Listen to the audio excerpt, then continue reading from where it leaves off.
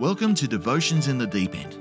I'm Cam Buchanan, and this is a carefully crafted devotional journey through the New Testament. Let's venture into deeper water as we consider what it means to follow Jesus in the world we live in now.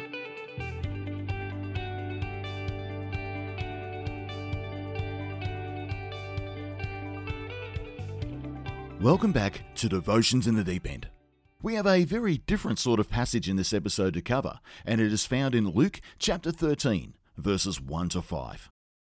Now there were some present at that time who told Jesus about the Galileans whose blood Pilate had mixed with their sacrifices.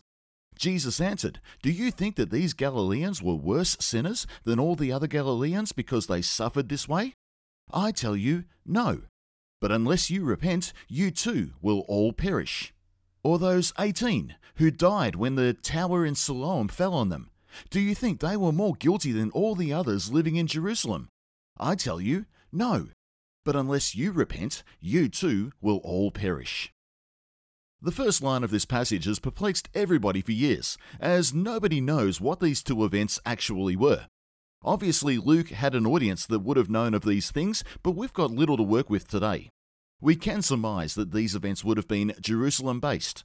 Sacrifices were done at the temple, and Pilate's residence was very close to that precinct.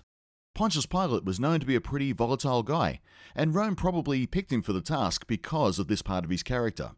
There was a pool called Siloam, which is spoken of in John's Gospel, and it is located to the south of Jerusalem. The tower may have been part of that structure. That's about all we can say about those two instances. But what it does provide for us is a useful backdrop for another discussion between the disciples and Jesus. The passage indicates a belief among first-century Jews that severe cases of sickness and calamity came about because of the sinfulness of the person who succumbed to it. The answer Jesus offers speaks directly to that thinking, even if it is not clearly being offered as a question in this case. However, that theological question does appear elsewhere. John chapter 9 verses 1 to 3 says this: "As he went along, he saw a man blind from birth. His disciples asked him, 'Rabbi, who sinned, this man or his parents, that he was born blind?' 'Neither this man nor his parents sinned,' said Jesus, 'but this happened so that the works of God might be displayed in him.'" It wasn't a new concept for just that time either. It had been extensively thought through and grappled with by previous generations of God-fearers. The book of Job is a classic and extensive look at how God was viewed in such circumstances. There were also a handful of Old Testament verses to seemingly back up the thoughts of the rabbis as well.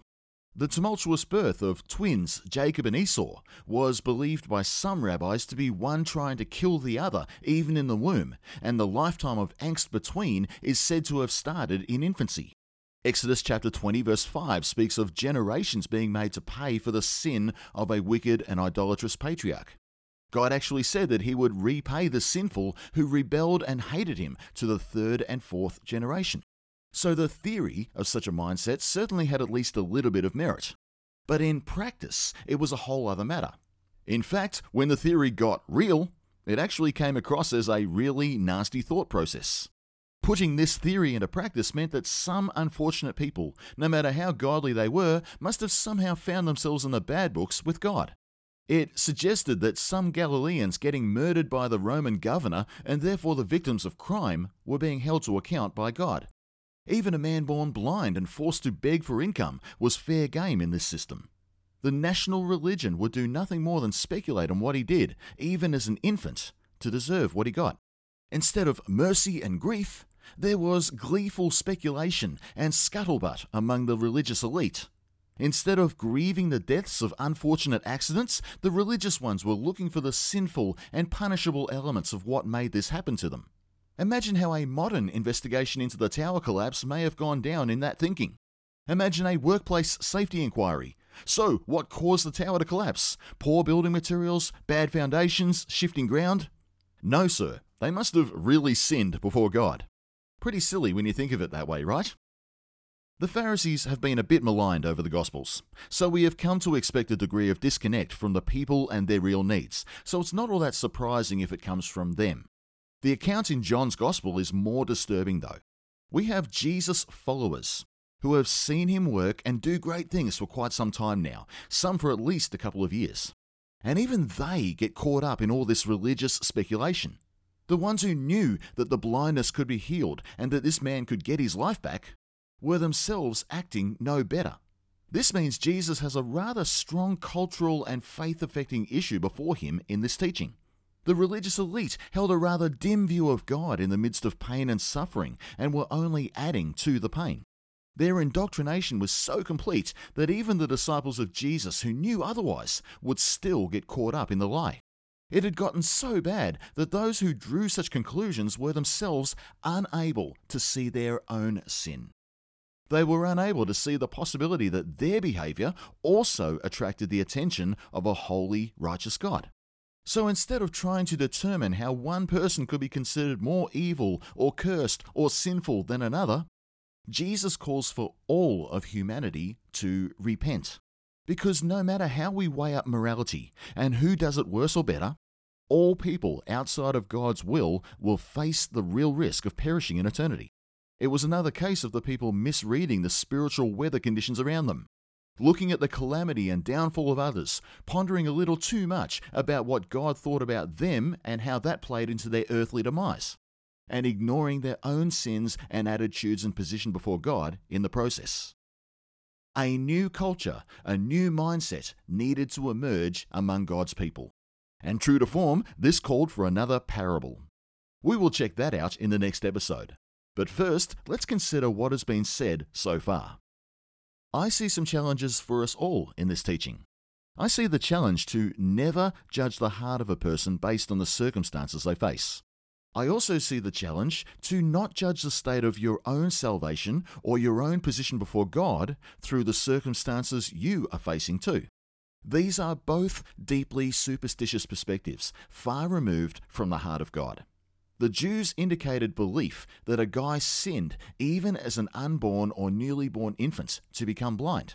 They believed a tower fell on 18 people because God herded 18 evil people together and got them all with one blow. But that is not how Jesus interpreted these events and their outcomes. I feel to bring this out because this theological outlook has been pushed hard in some circles even today, and it's done some terrible damage. Some people experiencing illness have at some point received prayer by pastors who may be a little too result-driven in their ministry outlook. And then they are told they haven't been healed because there's sin in their deep past that they haven't dealt with. Or that their greatest sin is their lack of faith to be healed. I believe these outlooks are abusive and out of step with the teaching of Jesus.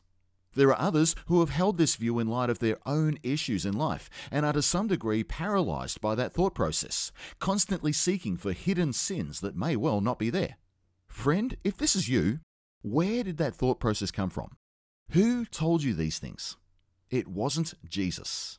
I would invite you to reevaluate your convictions on this matter and consider afresh who you are in Christ. And perhaps you've been a person who has offered ministry in this mindset. Friend, please don't do that. I honestly get it. There is a lot of human nature stuff that can lead to this way of thinking.